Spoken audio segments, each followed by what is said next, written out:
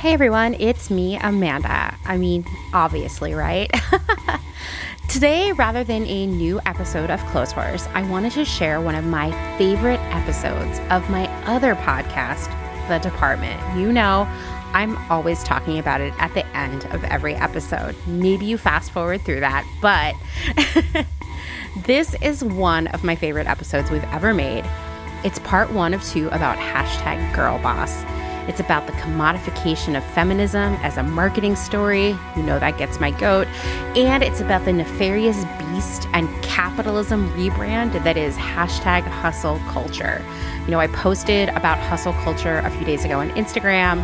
Someone said, hey, it would be really cool if you did an episode about that. I thought, hey, didn't I do that? And then I realized we talked about it on The Department. You're going to get to hear about our experiences working at Nasty Gal, just really our experiences working in the industry as women, and how we both got sucked into all that girl boss hype and later learned to hate it. I think this is a great tie-in to both everything we've been talking about here during Capitalism Month and May's theme of labor. So please give it a listen. I think my hope, I guess I should say, is that it will get some wheels turning in your brain and you'll have an idea about something you'd like to call into the show to talk about for Labor Month. If you like part 1, please listen to the second half, which you can find by searching The Department on Apple Podcasts and on Spotify, or you can visit thedepartment.world. And don't worry, I'll share all that info in the show notes. I'll be back on Wednesday with a new episode of Clotheshorse, so see you then. Bye.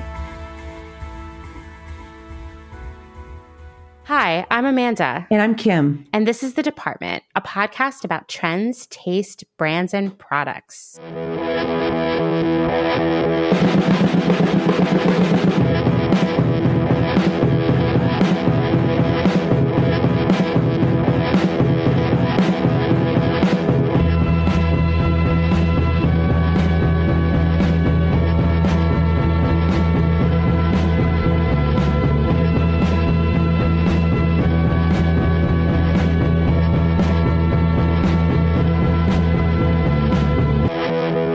Welcome to episode 17 here. We'll do a little bit of a soft opener, but before we do that, I just wanted to remind everyone to give us a good, a rating on Apple Podcasts. We really appreciate it if you can give us a star or give us a little message, a comment. It really helps us. We will push it on our social channel, and you'll see your words in lights, essentially. In light. The department. In light. Or actually really in our stories, but we really, really appreciate it. So if you could take a moment or two, give us a rating or a review. As our soft opener here, Amanda, I've sort of seen a new trend that you have been posting about on Instagram that I would love for you to. Do you know what I'm talking about? Are you like, wait, which trend? No, I have no idea. I know I'm like so trendy. It's hard for me to say. Well, I actually looked at I think it was today. It might have been a carryover from a yesterday post, but your faux fruit. Oh no, yeah, that's a new one today. Yeah. I mean, I actually think this might be a trend, Kim. It's in early stages, but I've always loved artificial fruit. My grandma always had it. Did your grandma have it? I mean, it was one of those things that you would see when we're talking about fruit that remember, is supposed to look realistic. Yeah, that you might put out in a bowl. I don't know why. Why wouldn't you just buy some real fruit? I'm assuming this was in a time when people didn't buy as much produce as we do now, right? It was hard to get. It was more expensive, and it was hard to get. I mean, that was probably the time when they would give limes and oranges in stockings for Christmas presents. Luxury. Luxury. I mean, I was going to say that it is kind of grandma core / cottage core of you. Oh, it totally is. I will say the thrift stores out where I live are like, they are just pure cottage core. That is apparently what Lancaster County is. And I started seeing a lot of this artificial fruit, and I would always go over and look at it, admire it, feel sort of excited about it. And then I just started buying it because no one else is. And so I've been building these sort of like still lifes of artificial fruit that are very stylized, I think. And long term want to do like a huge art project with it. I don't know what it is yet, but I have a few ideas. So I'm constantly on the look for the good faux fruit, and it's got to be the vintage kind. And you can tell because, well, believe it or not, people still make faux fruit, but it's like when you pick it up, it'll be very light and hollow, and that's not the good stuff. This has to be heavy, maybe even rubbery, have like the weight of real fruit. So that's what I'm after. I almost think you should start an Instagram account for my faux fruit.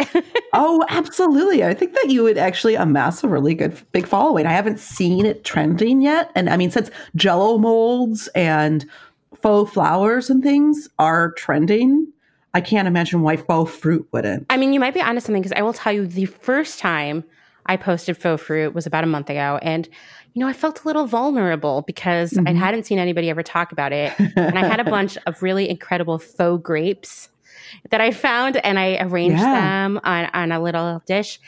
And people were so excited. Like, I'm still getting texts from people who are like, you inspired me to buy faux fruit.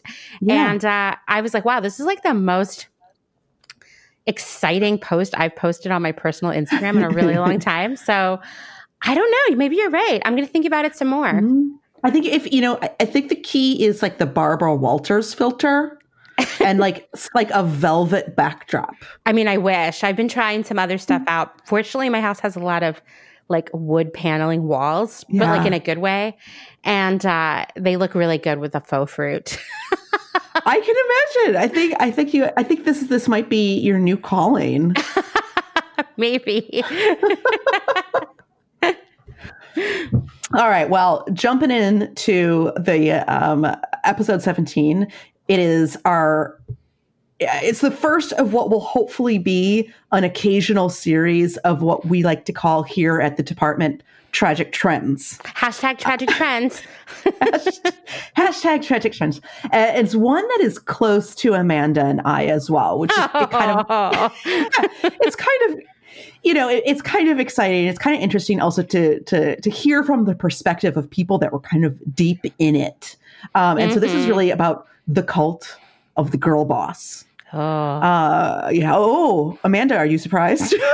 No, I mean, I'm not. I will say it's 2020, and we're going to talk about this a lot through the episode, but I guess and perhaps because I was in it, and so were you, I thought Girl Boss had died a long time ago, but maybe it had just died for me.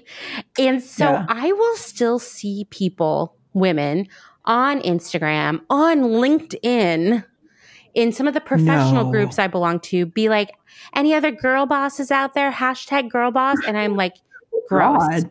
I will stay away from you. So I guess you're already, listeners, getting the idea of how I feel about girl boss. And you'll understand why. If you don't know now, by the end of the episode, you'll understand why. Yes. Yeah. You'll learn why we're both drinking alcohol right now to record this. You know what? I think I might just crack my margarita here. Yeah. So Kim's having a canned margarita. I am having a Pendleton whiskey and soda. Pendleton from Hood River, Oregon. Just shout out to the Pacific Northwest. Is it actual Pendleton? Pendleton? No, it's not Pendleton. Pendleton is also a place. Pendleton, gotcha. Oregon. I didn't know that. Yeah. Okay, anyway, so as you may or may not know, Amanda and I both worked as buyers at Nasty Gal at the cusp of their collapse and sale to British-owned Boohoo. Which is garbage clothes. Just garbage clothes. Okay. Total garbage clothes. No, absolutely. Amanda, you're welcome to kind of explain it a little bit more, because if you've noticed that something was off with Nasty Gal for over the past couple of years and things have changed and product isn't there and quality has gone down, you're not alone and you're not going crazy. It is because it's a completely different business. Yeah. And it happened in a really strange way. I would assume, especially for customers who didn't know what was going on. And basically, Nasty Gal had this crazy clearance, everything must go sale for, I don't know, like maybe a month. And then one night at midnight, the site turned off and it switched over to being owned by Boohoo. It turned back on. Totally different product. Same kind of aesthetic, but everything was about half the price that it had been before. Brand new stuff, right?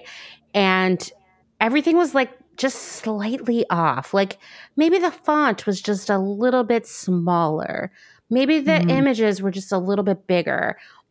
But otherwise, it seemed to be the same. And I know I would just laugh and laugh seeing people on social media freaking the fuck out because they were like, why did it take my package a whole month to come and then it came from London?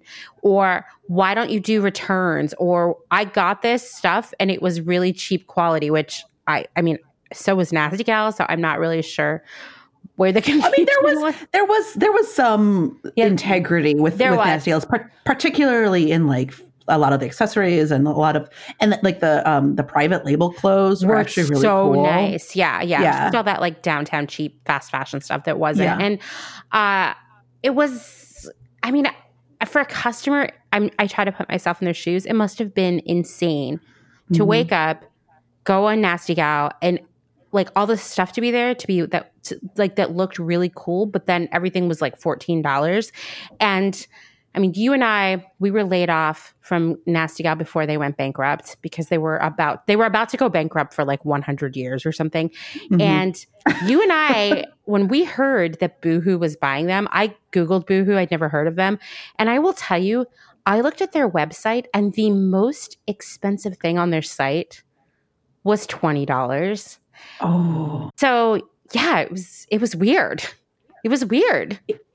It was weird. And I feel like, I think you're onto something about the customer just being like, wait, like something's off, but I can't figure it out. Because it looked almost the same. It was like, well, they kept the same creative team to do the styling and the shoots and the same models and everything. And everyone else was gone though. Like all the buyers gone.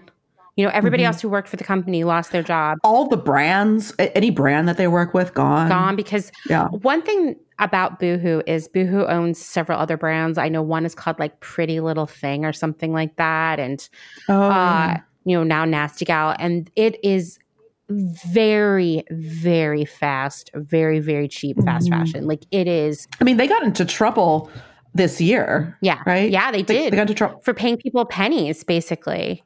Yeah, to produce clothes. Yeah. So, yeah. And I remember one of the things I'd read about them is that they've been so successful and so profitable because they have such control over their supply chain that they can make things really, really fast and for very little money, which is scary. Like, I think Boohoo is known for like some 1 pound, meaning like the currency, not the weight, 1 pound bikinis. I mean, it's really fast fashion.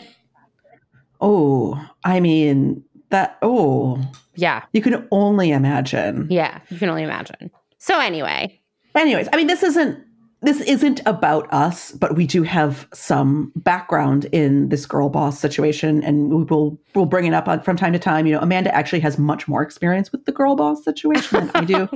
She's worked a little longer with more girl bosses. Yeah. So you know, I will enjoy referring back to her and asking her questions on this. Yeah. Yeah. So girl boss, or more precisely hashtag girl boss, was originally coined in 2014 by our old, I'm not exactly sure what we would label her, girl boss? Wah, wah. Sophia Amoruso. Yes. Who I would consider one of the first of a growing population in the early to mid-aughties of celebrity businesswomen entrepreneurs who use their fame and fortune and social media presence to build more fame and fortune and social media presence. Wow, the American dream, guys. Yeah. And so Sophia Amoruso. Amoruso. Maybe just say Sophia. So I'm going to say Sophia. For some reason, I always think of Omarosa. You remember from Trump's shit? Actually, anyway. I think that was Omarosa. See, I don't even know. Anyway, I saw that you'd misspelled it a bunch in our doc, and I went in and changed the law one by one for you. I know. I had noticed that when I was writing up show notes, and I was like, oh my God, why did I spell this so incorrectly? And I was going to go back, and then I noticed that it had been changed, and I was like, oh, Amanda's going to think I'm such a ding dong. No. I was just like, I worked there longer than you. You did. And also, Sophia was not around. Like, she came to one meeting that I was in. And she had been drinking. She was drinking champagne. Yeah. And I told you, because I would say I was there probably like twice as long as you. I'd been in a total of 2 meetings with her. One of them was the one you were in. So it was people would always be like, what's it like to work with Sophia? And I'd be like, I have no idea. Yes. Oh my God, everyone asked me that. And I was like, I have no idea. I saw her with her poodles on the elevator, and she talked to me once. Yeah. Like, that's about it. I talked to her at the holiday party. Yeah. That was kind of it. Yeah. Well, anyway, so Sophia, and this is pulled directly from the headlines of Wikipedia here, founder of Nasty Gal, a women's fashion retailer. If you guys don't know what Nasty Gal is that we keep referring to, which went on to be named one of the fastest growing companies by Inc. magazine in 2012. And then in 2016, she was named one of the richest self-made women in the world by Forbes.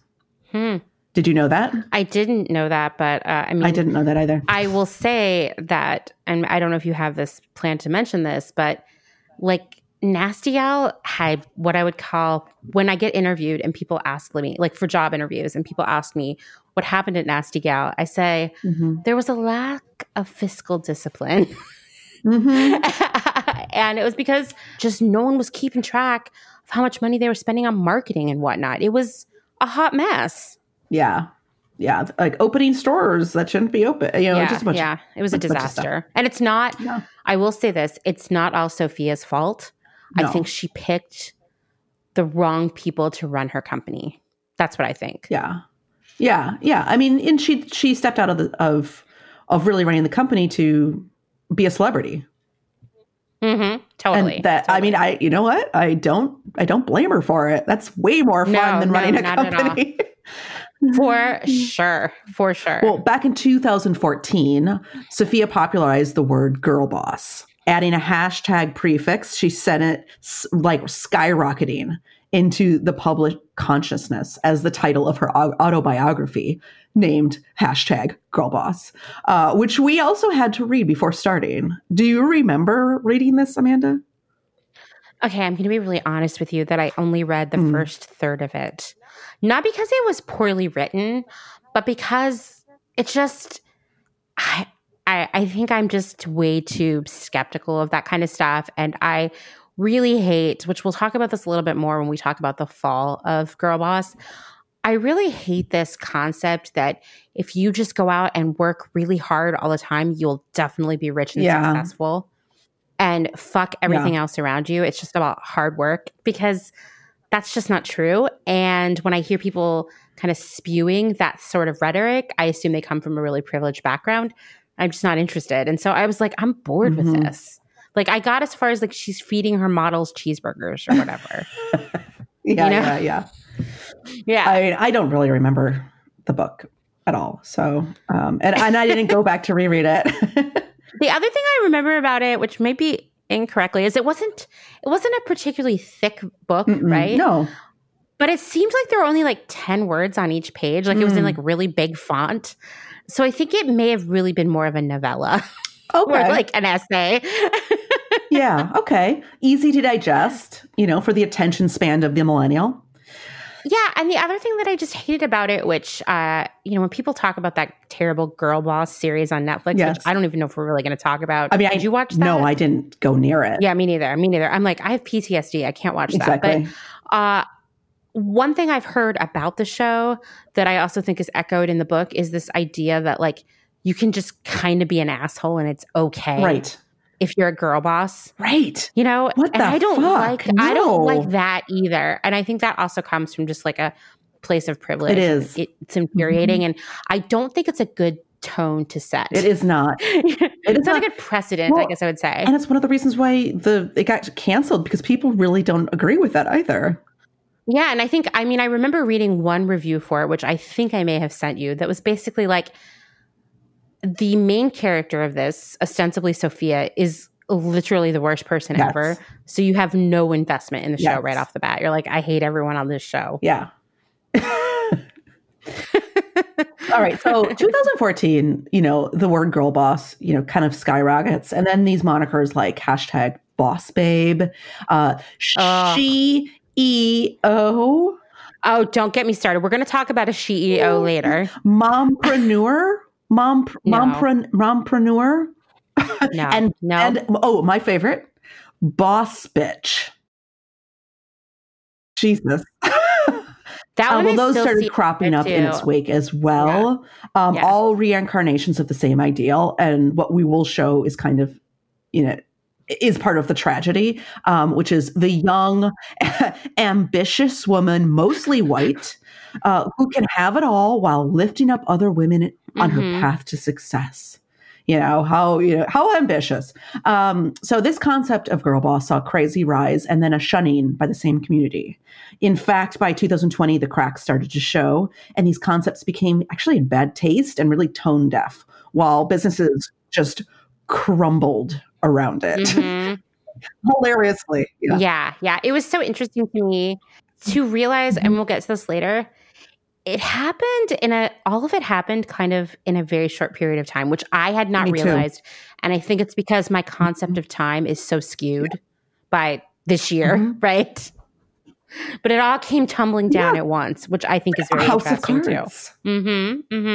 So Amanda and I are actually going to explore this more. I mean, obviously we've already kind of dived into it, but we're going to get even deeper. And I'm going to start going on into the rise, and Amanda will go into the fall. Dun, dun, dun. Which is a lot more exciting and more gossip ridden.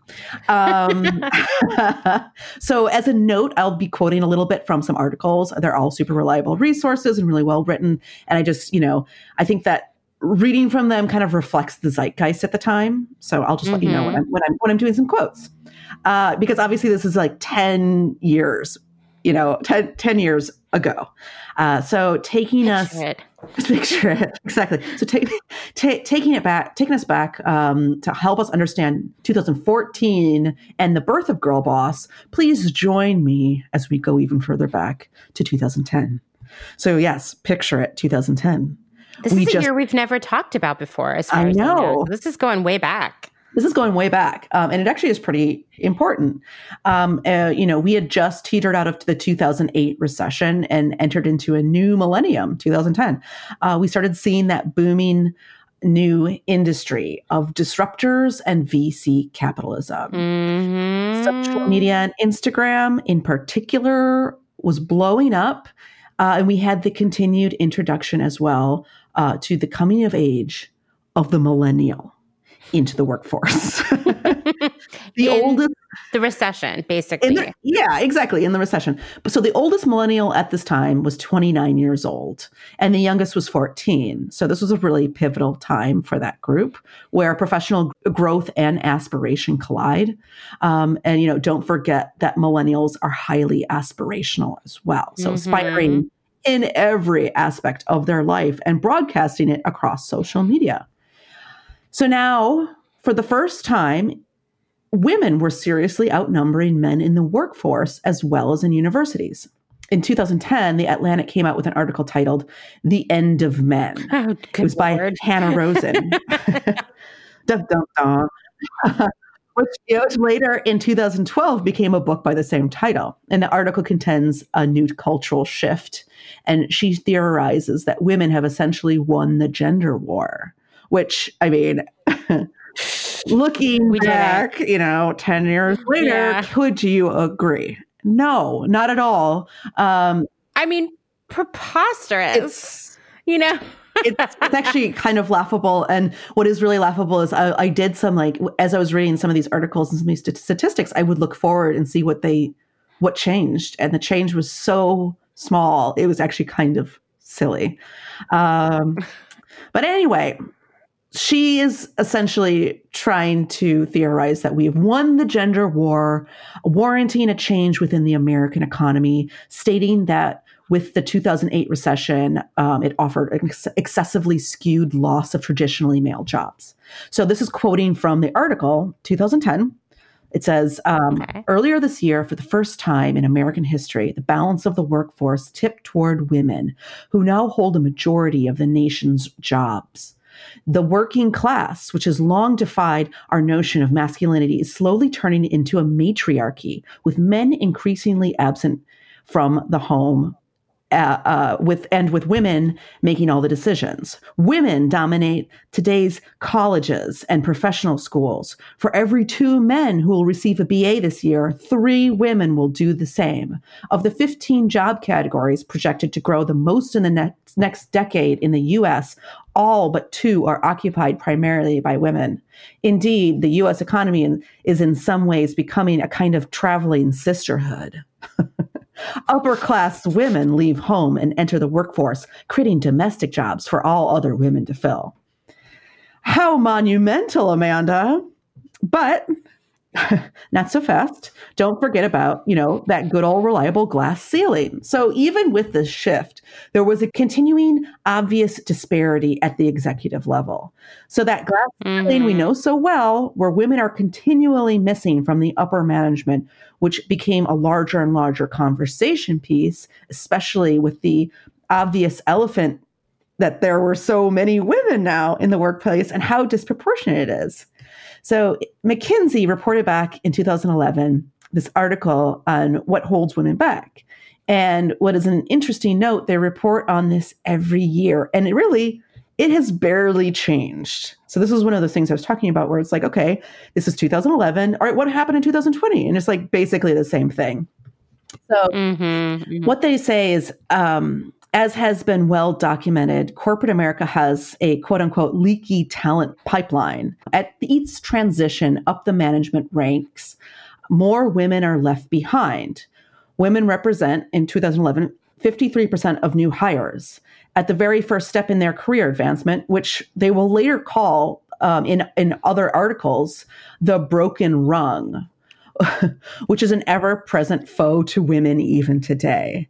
When individual contributors are promoted to managers, that number drops to 37%. So 53% goes to 37%.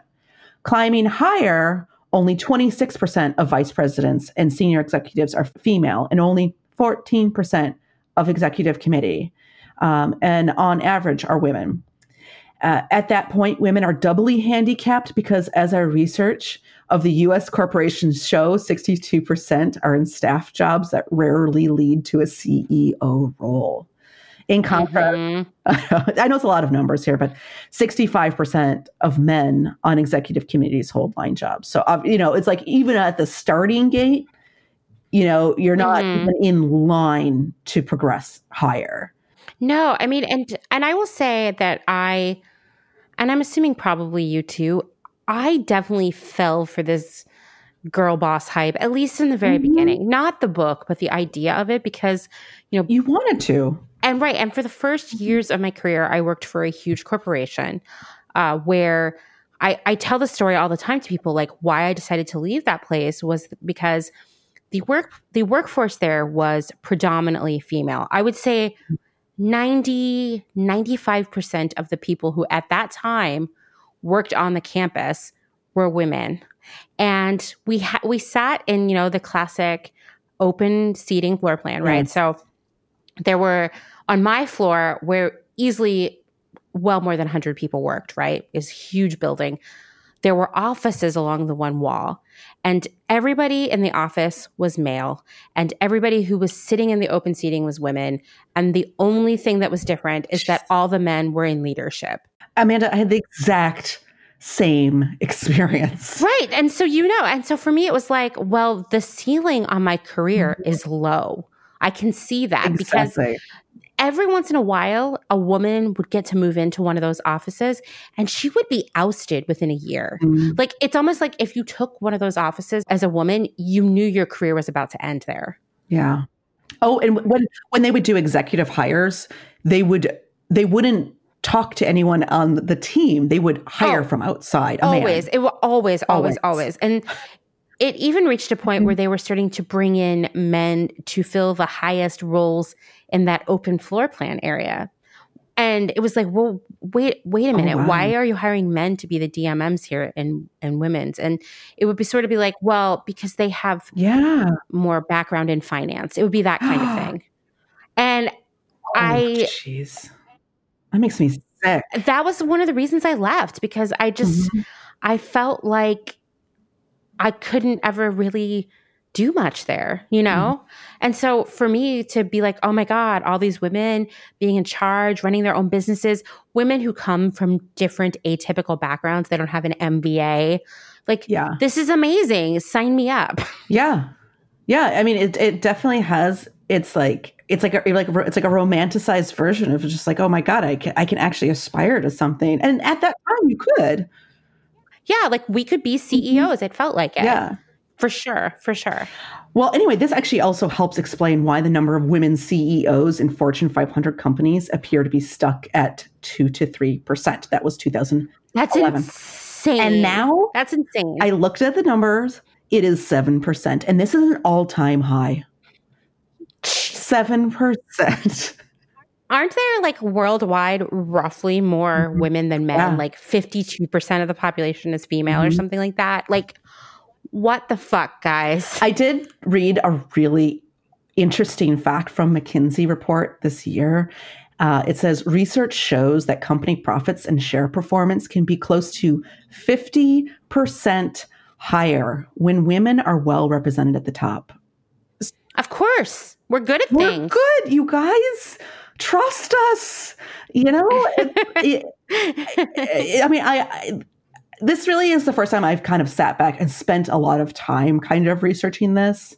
And it's just fascinating information, but it was really depressing. And it really took me back to, you know, my career. I was just trying to build my career and just like the constant battles and, you know, just being kind of treated like a second citizen and that glass ceiling, just being like, there's literally no way for me to achieve anything beyond where I'm sitting right now in my position. And there never will be.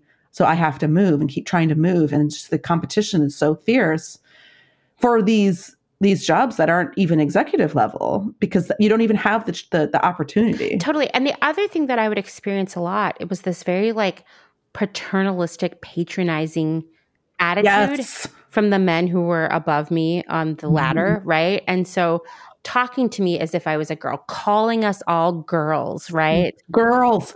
That makes me so sick. Yeah. Yes. Yeah. And I mean, even I would go out to market and I'd meet some of those like old Garmento sales reps, men, of course. And they would ask me like, oh, are you just doing this until you get married? And I was like, this is the 21st century. Like, where are you from? You know, but it sounds like we're talking about the 50s right now. And we're in fact talking about recent times. Yeah. It's been 10 years and like I said, it barely's changed. Barely. I haven't seen anything change. The CEO. Yeah. The CEO number is like the most amount of change I've seen from going from like 3% to 7%. And once again, women are more than half the population. This is a huge discrepancy. and in the workforce, you know, I mean, I think it might have evened out a little bit more to the point that maybe there's a little bit more men in the workplace now. But anyway, so the McKinsey report did talk about the different attributes to the disparity amongst these numbers. And there's a few factors, including lifestyle, a lot of family stuff, work life stuff, embedded into the institutional mindsets and just like general misogyny. But there's a great quote, you know, several diversity officers and experts told them that despite their best efforts, women are often evaluated for promotions primarily on performance, while men are often promoted on potential. So men just have a bigger leg up at all times. That crazy? I mean, several diversity, like lots of people. It's a well-known thing. It's so interesting to me because like for the majority of the last about 10 years, a little bit less, I've worked for smaller startups where we didn't have a lot of like formal performance review type stuff, you know, like in place. But when I was working for that big corporation where only men got to be executives, our performance reviews were so, like a big chunk of them was based on the performance of our business. But then it was like they already knew that they weren't going to give you a promotion because they couldn't for whatever reason. And so they would have to make up things to dock you points for. And I remember one time my review being like, you're doing an amazing job. like, you have so much potential. You're so smart. You do everything right. I can't think of anything bad to say. But sometimes it's hard to tell if you're being sarcastic or not. Like, that would be what my performance review was. You would never give a man a performance review like that. Yeah. Yeah. That's heartbreaking. It is heartbreaking. It is super heartbreaking. You know, when I was a kid, I asked my mom if she thought maybe I could be president one day. And she said, women don't get to do that.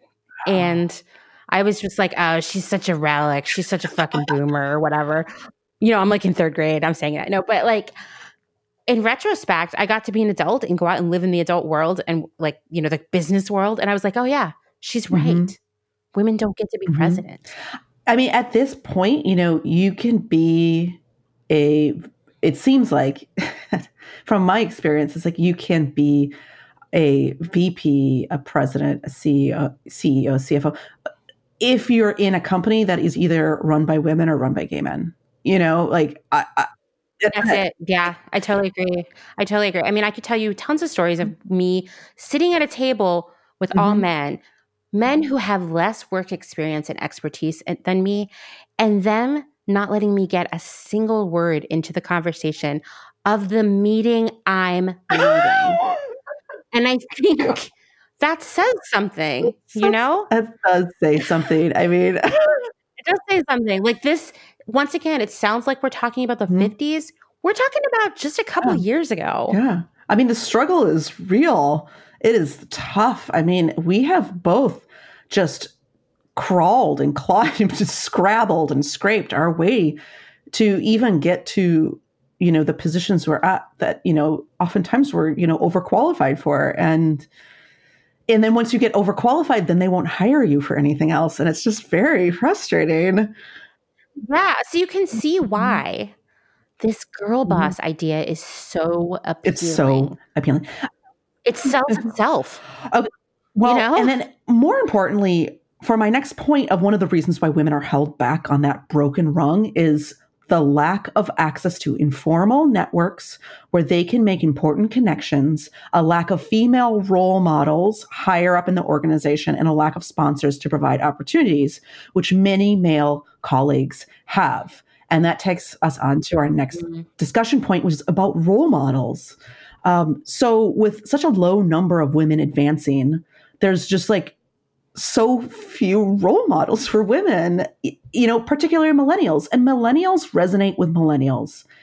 And there just wasn't a whole lot of people to look up to at that time in business.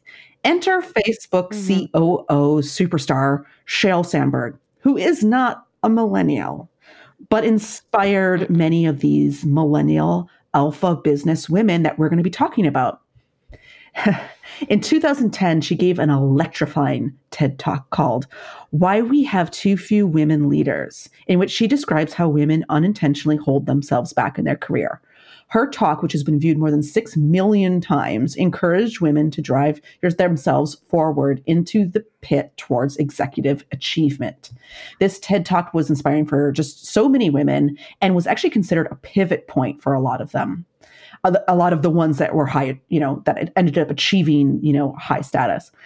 So Sandberg came out with a best-selling book in 2013 called Lean In, Women, Work, and the Will to Lead, to legions of fans in an effort to change the conversation from what women can't do to what they can.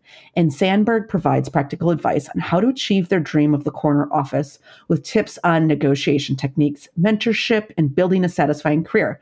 She essentially pushes the idea that feminism is an independent execution that a woman can bear for herself to move herself forward through personal, professional advocacy.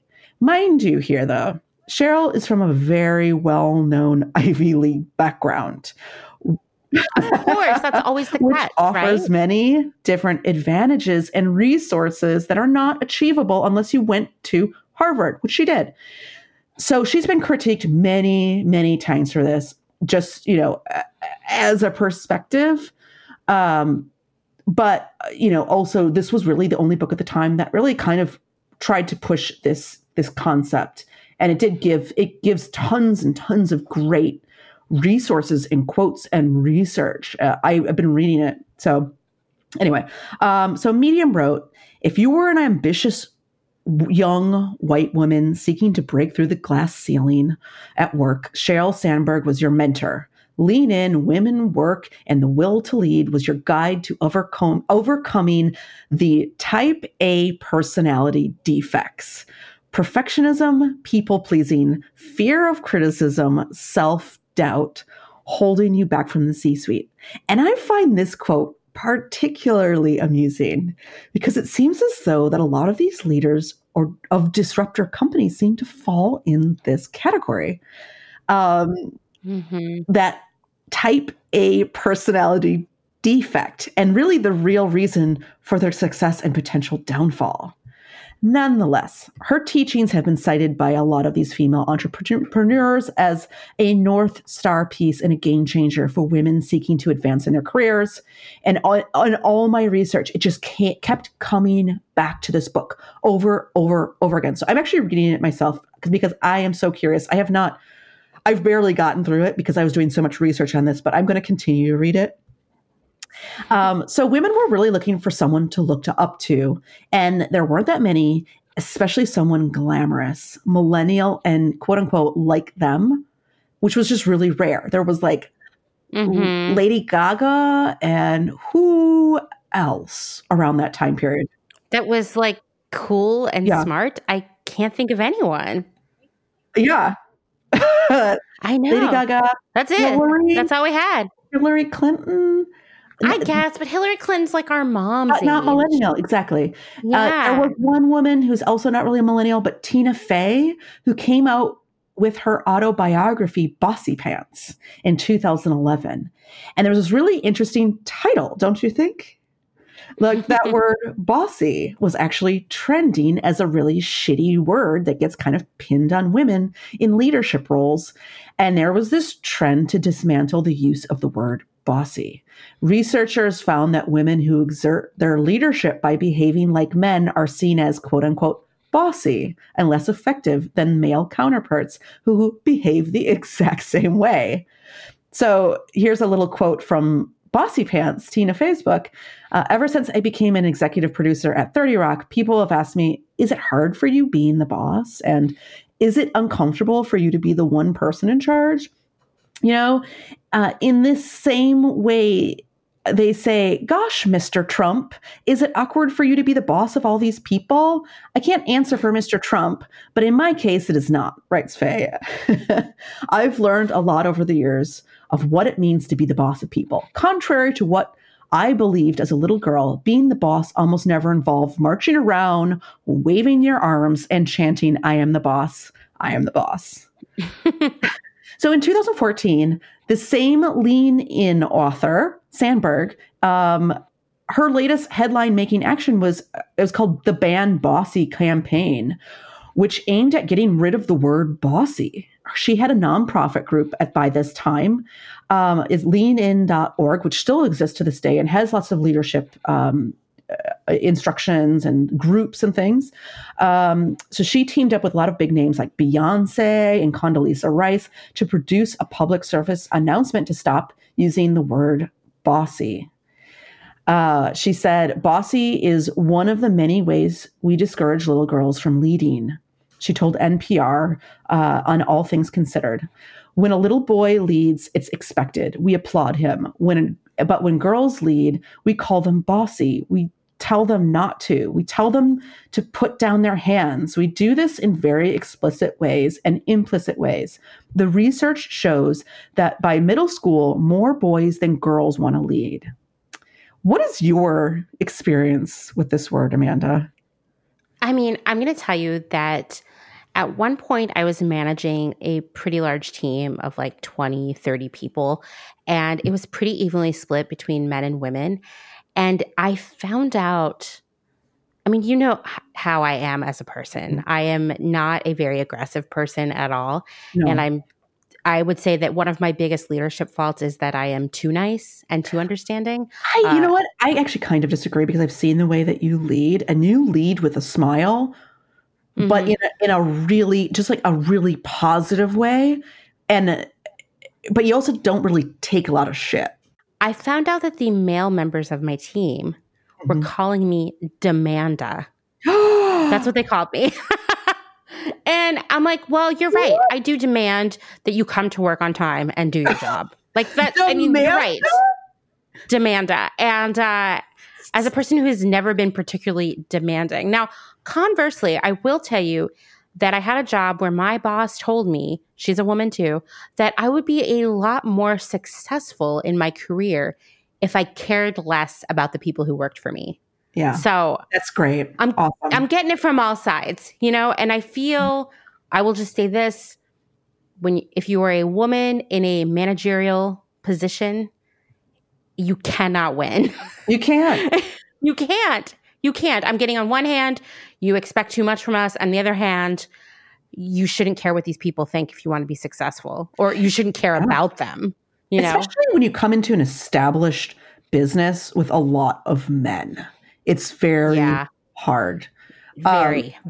And an established business, actually, any established business, unless you've kind of been there from the start leading, it is really hard to come in as a leader.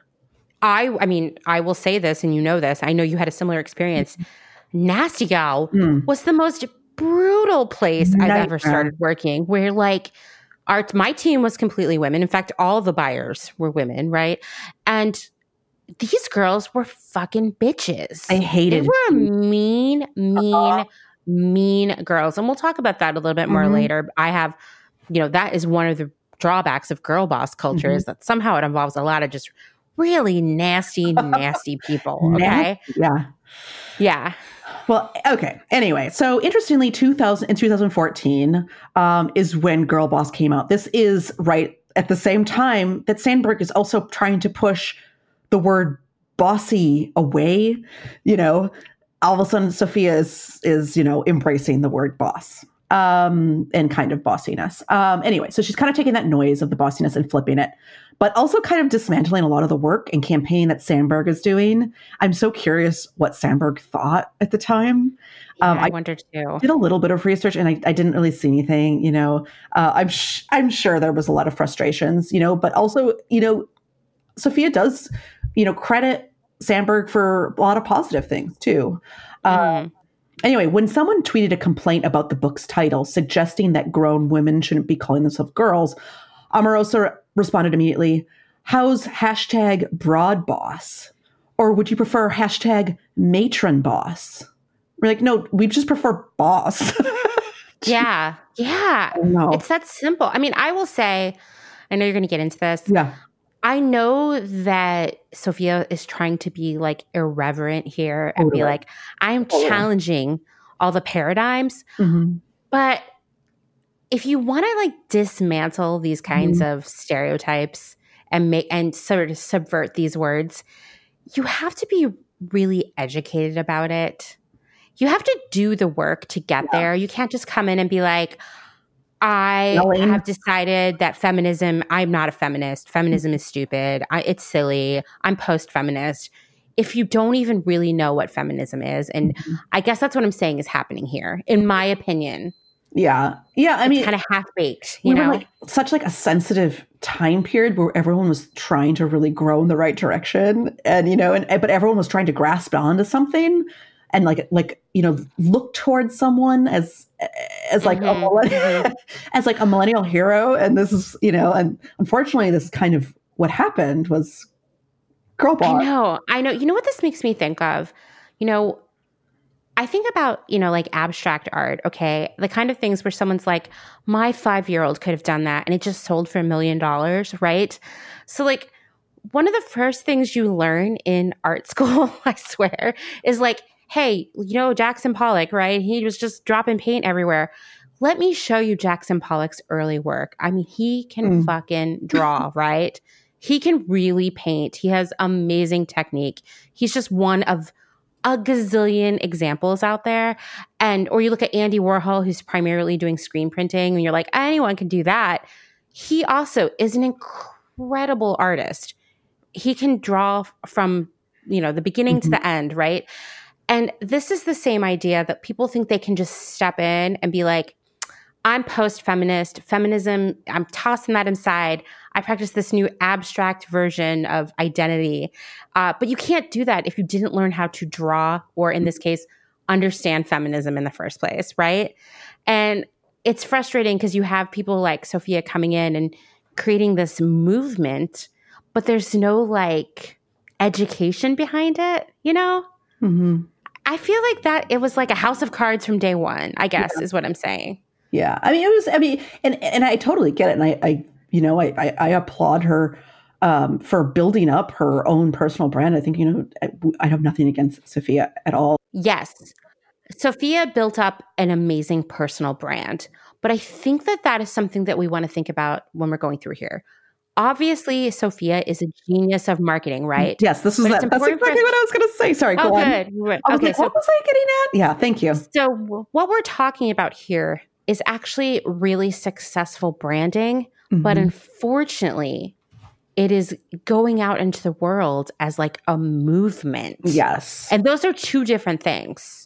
And this is kind of where we're going to run into trouble down the road, right? Mm-hmm. Yeah, exactly. It was really a marketing thing. It was something that was supposed to be kind of like shocking and, like something conversational, like really like shake things up. And unfortunately, there just wasn't enough out. There was no one else to look up to. And this was basically it. And people grabbed onto it. Guys. Yeah, this is what we grabbed onto. And, it came at a time period when it was just like people were just desperate for something, particularly women. Women wanted something that they could, grab onto. So there was an article from The Cut titled "Be Bossy. Sophia has advice for millennials and a bone to pick with Sheryl Sandberg," which is a very controversial title because I really don't think that it didn't really seem like she actually had a bone to pick with Sheryl Sandberg, but it seemed like they were almost at odds at this point. And I don't like that. I don't like that either. Why are they trying to create this like battle between the two of them? Yeah, and it didn't even in the article, it doesn't really sound like that,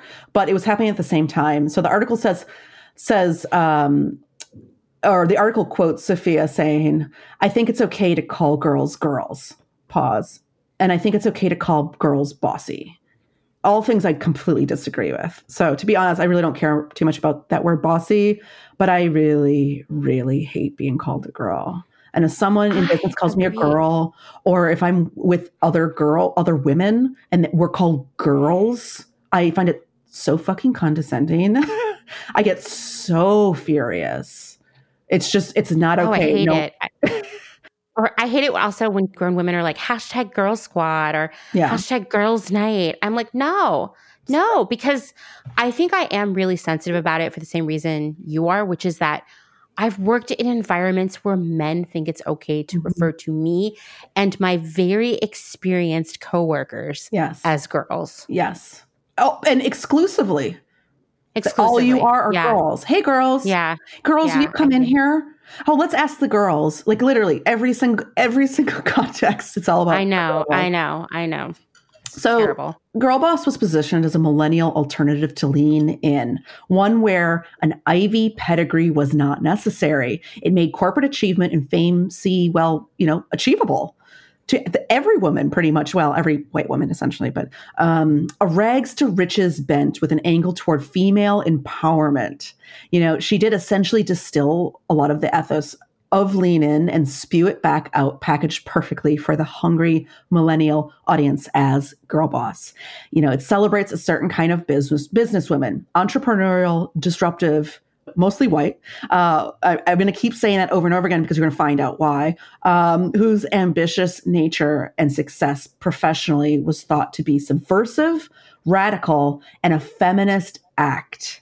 So this Cut article goes on to say, the obsession with hard work is the reason Amoruso gets away with publishing a memoir at the age of 30 in the first place. And it's also what makes the book resonate. For a lot of young women, work is life's essential central drama, a source of power and fulfillment and something worth worshiping precisely because of its increasing scarcity. Amoruso has intuited this hunger and answered it with a glittery snapshot, part candid, part art directed, of the alpha career woman. Lena Dunham, there we go. There's one of those other women that you can kind of look up to. I thought it's funny because I thought about girls so much when I was researching this. Oh my gosh. When we talk about white privilege. Yes. Girls. It's called girls. We're talking about girls. I know. We're going to have to do an episode just about girls. I swear. Tragic trends, guys. Tragic trends. So Lena Dunham, a fellow alpha, I just hate that word, endorsed the book as quote unquote brain inspiring on Instagram. What does that even mean? I don't know. Okay. I don't know. It's easy to get the sense, lean in, that Sandberg is writing for women who've already made it. Girl Boss is for those who haven't, which means it's aimed at people who have nothing to lose, which makes it much riskier and more enjoyable manifesto. Quote, "Don't you dare alter your inner freak," Amoruso tells readers. The hope, of course, is that all these freaks become Nasty Gal customers, if not employees, which is an interesting point, and the tinder for an increased commercialization of feminism and that rise of boss bitches and the millennial trope of girl boss and CEO and boss babe and all the goddamn paraphernalia that went with it. So Sophia basically has this platform to sell this concept, literally sell the concept, share it, hashtag it, market it with an extremely loyal following and a group of eager women driven for success. So she leveraged her personal accounts and the massive intellectual property assets, customer databases that Nasty Gal holds and amassed to acquire new customers, sell to already avid fans, and to build her own brand that will eventually turn into a passion project down the road. And one reason why it sparked and took off like it was. So kind of like how Mean Girls turned the word fetch into a word. Girl Boss blew up and turned into a word because the popular girl made it the word. So girl boss wasn't just a mindset, it was an aesthetic. We saw a shift in jobs, businesses, and what was actually possible for the American dream for women. Millennials are the generation of aspiration, as I've mentioned. So encouraging aspiration resonated so strongly as this new wave of feminism sparked tidal waves, especially commercially. So at Nasty Gal, we executed this at a product level. I remember, I think, I know Amanda will remember a lot of this probably more than I will, but, obviously we sold the book on Nasty Gal, but we also sold that Kate blazer like no one's business, which I would call like the girl boss, like armor. Yes. And the style name, because this is one of the categories I managed, was called Champagne Taste. Shut. I mean, we would sell...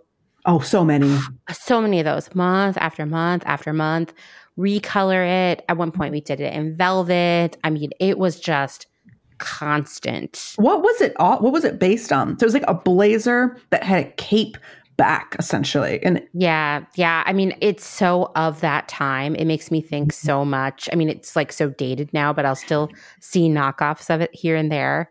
I feel like it is actually a knockoff of something that Kim Kardashian wore. But also, like, this is the time that we're in, this time we're talking about. The other role model for millennial women was Kim Kardashian. Yeah. Lena Dunham, Kim Kardashian. I know. I mean, it's like a really dark time. And I will say this. It wasn't much better than the early aughts. It's something we've talked about in the past. But back then you were looking at Lindsay Lohan and Paris Hilton. Yeah. Nicole Richie. Like things weren't worse. They might have been even slightly better at this time. It's like, it's, at least these women had more of a viewpoint beyond their sexuality.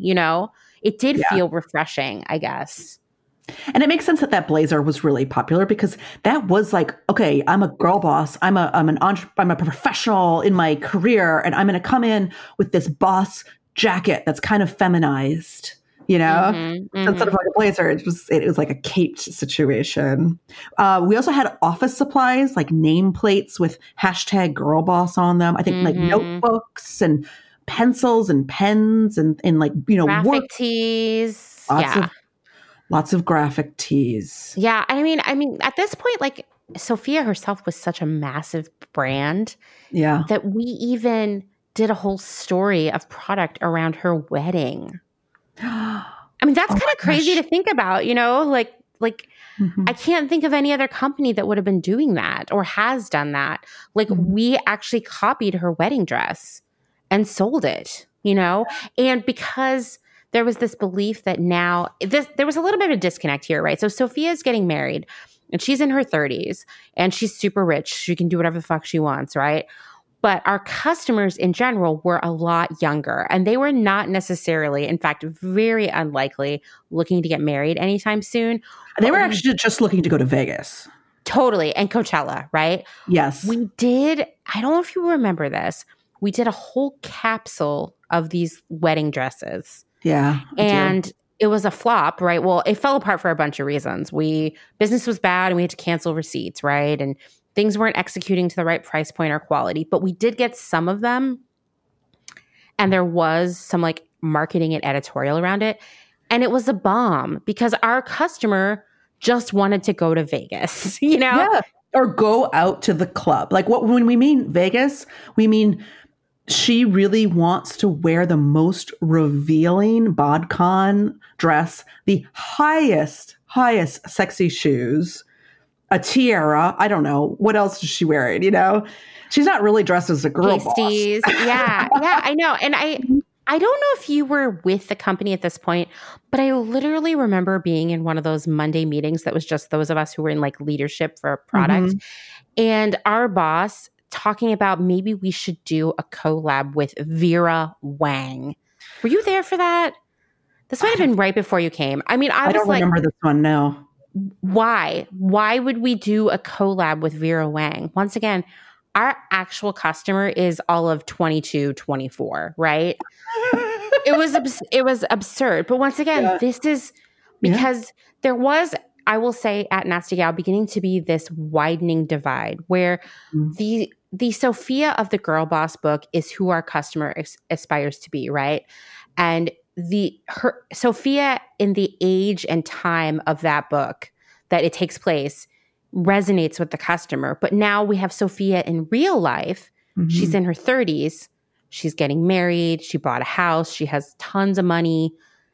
Suddenly, she's not the customer anymore. And I think it was really hard to disconnect that because that brand was built off of Sophia.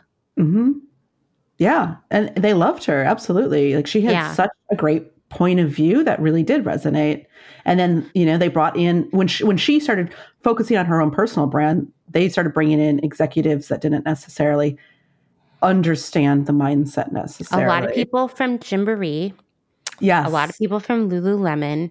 I mean, these are not brands who have anything in common with Nasty Gal. Yeah. It was insane. Yeah. Yeah. So perspective and tone and, just like the understanding of the customer base got a little bit, what's a good word? Shit on? I don't know. I'm having it's margarita time, so shit on is the word that's coming out over here. It's a girls' night here, a Sunday girls' night here, yeah. Well, I mean, and I did go on to Etsy to see what is still being put out there, and let's just say I was extremely disappointed to see a lot of cursive on T-shirts and mugs. Yeah, I mean, it's still. We think this is a tragic trend. We think this is over. I got to tell you, it's still going. And I mean, over the years, I still have sales reps sending me stuff that is fucking Girl Boss. And it's gross. First off, it's really tone deaf. I mean, it's wrong. Super tone deaf. But even at my most recent job, I worked with someone who had like a Girl Boss mug. And it was cursive. I want to say it was pink with gold lettering.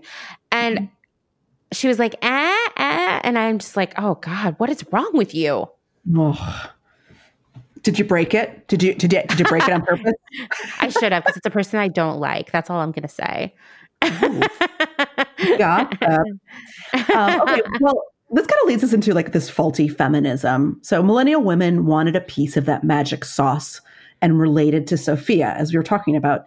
So seeing their aspirations to be a self-made celebrity business entrepreneur, or even just a girl boss at their own job, be your own boss. They wanted to celebrate themselves in the workplace and all the exciting new opportunities, new jobs, new companies, new types of businesses that all started to become available, particularly in the VC disruptor world. The hashtag acted as a rallying cry for a generation of young women who might not otherwise have thought to start their own business. Hashtag girl boss bore countless hopes and dreams, even if ill-worded. It had this rebellious feminist angle that particularly resonated, as we've mentioned. So in an interview with Elle, Sophia mused, maybe girl boss is a new word for feminism. No. So Amanda, what do you think about that? Maybe girl boss not. It's a new word for feminism. I mean, how much work have we done to get to this point for that to be the new word for feminism? I mean, once again, this goes back to this idea of just there being no foundation, like literally building a house, but not putting in a foundation. So like it just falls over. You know what I mean? Yeah. Like this is so absurd. You can just like spill some champagne on it. And just tips over. Just tips over. It's like your cape gets caught in the wind and just knocks it over. I mean, it's like your cape blazer, by the way. It's not like a cool like Stevie Nicks cape. Anyway, I feel like you can't say girl boss is a new word for feminism, but then like absolutely, I mean, what that says to me is you don't know what feminism is. I think you think it's like women being in charge, which is like what incels think feminism is, right? Yeah. So I hear this and I'm not trying, like, once again, this is not a beef with Sophia, and we all fell for this hype. It was that no one was asking the question, wait, why would girl boss be a new word for feminism? Yeah. Do you know what feminism is? Like, I just think...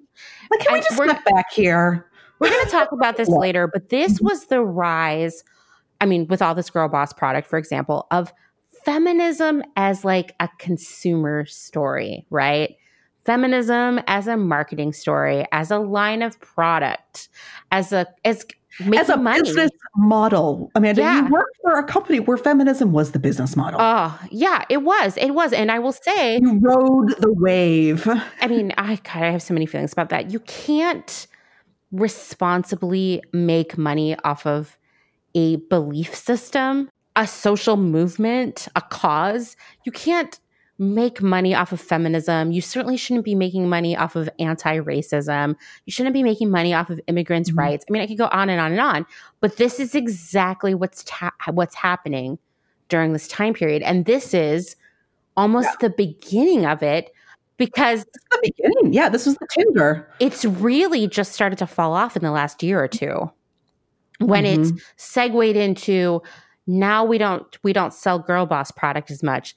Now we sell things about women drinking wine or doing yoga, or staying in bed. Yeah, women just exactly. Like, now they just want to stay in bed. They don't even want to be bosses. They just want to be in bed. Yeah, exactly. And so what we're really looking at here is a marketing concept, not a replacement for feminism. And I doubt Sophia really believed that either. It was just a good soundbite, right? Yeah. Definitely. I think so. I think she's definitely way smarter than that. Yeah, for sure. So Medium said at the time, the white girl boss, and so many of them were white, sat at the unique intersection of oppression and privilege. She saw gender inequity everywhere she looked. This gave her something to wage war against. Racial inequity was never really on her radar. That was someone else's problem to solve, which we will kind of find the kink in the girl boss armor here. Totally. So for more girl bosses here, we started seeing these alpha female founders rise and find more support. Not a lot, mind you. Even to this day, only about 2% of VC funding goes to female founded companies. Can you believe that? 2%. Even today. I can't believe it because I've spent a lot of time in my previous job, the aforementioned feminist company, trying to pitch to VC. And it's terrible when you're a woman. It's like all the bad things we've been talking about times 100. I mean, it's even worse if you're a minority too, because that is also another like 2% of Black and Latinx companies are founded by, well, are VC backed. Even now, I mean, that basically just paints this really sad picture what's going on out there, and hopefully things will start changing.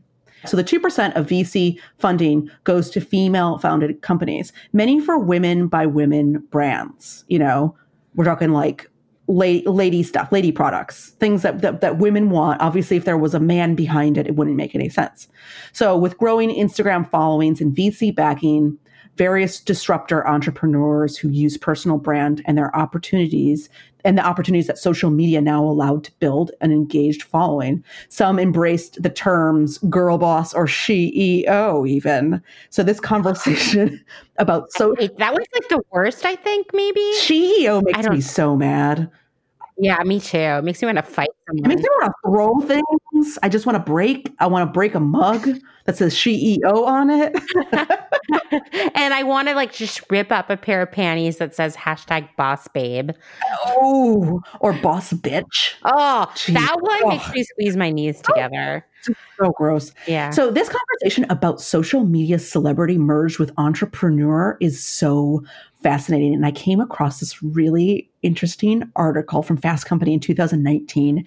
It's called The Instagram Trap. Social influence is helping women build brands as long as they follow the rules. Entrepreneurial women are finding that they have unprecedented influence whether they want it or not. The female founder as influencer phenomenon didn't emerge overnight. Investors have long sought out entrepreneurs who embody a certain kind of magnetism. Says Kristen Green, founder partner at 9-year-old venture capital firm Forerunner Ventures, who has invested in a number of high-profile female-forward brands over the years. As a founder, you're going to have to move mountains, she says. You're going to have to compel so many people to get on that journey with you, including investors, employees, and customers. And there is some irony in this article because most of the entrepreneurs mentioned fall from grace shortly after. But I think it is really fascinating that they are looking to invest in female founder companies where the female founder is such like a celebrity figure themselves. And like that is probably one of the other reasons why it's really hard to get ahead in the VC capitalism game, because it's hard to be a celebrity, you know? So not only do you have to be a celebrity, but you also have to have a great idea, you know, like where the other, you know, the other brands don't necessarily always have to have that. So the female founders speak quite often about transparency and empowering women, not just in their community and their customer base, but right there in their own business structures, magical places full of rainbows and unicorns for women to roam free, unencumbered by society's prejudices.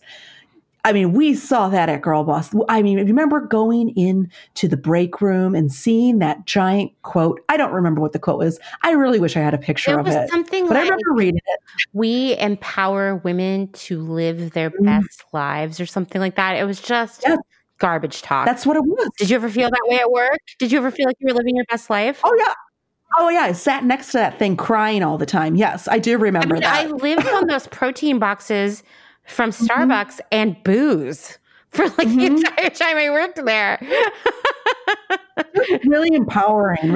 Yeah. There. You know, I think, you know, I think, you know, the some of the people in the executive team really just so empowering, you know, it's a Friday, you know, you're going to have a business meeting with them on Monday, and all you're doing is just having a complete mental breakdown in the bathroom because you know Monday is a couple days away. Like that is so empowering. You know, those people that really love being in a room with women that they can tear apart. Mm-hmm. I love that. I love that feeling. Anyway, so some of these companies that had these new female founders, we're talking Moon Juice, Reformation, Thinks, Away, Outdoor Voices, The Wing, Glossier, Bandeau, Man Repeller, Who, What, Where. Dun, dun, dun. So we're going to leave you with a cliffhanger here, and we'll be back next week with the downfall of Girl Boss. Oh. So thank you for listening to another episode.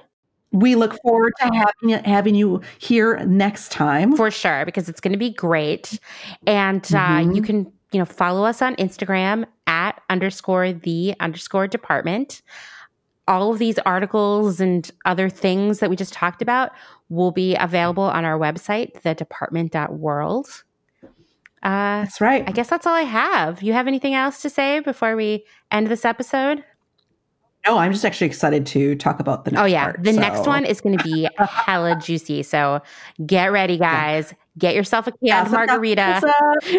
All right. Bye. Bye.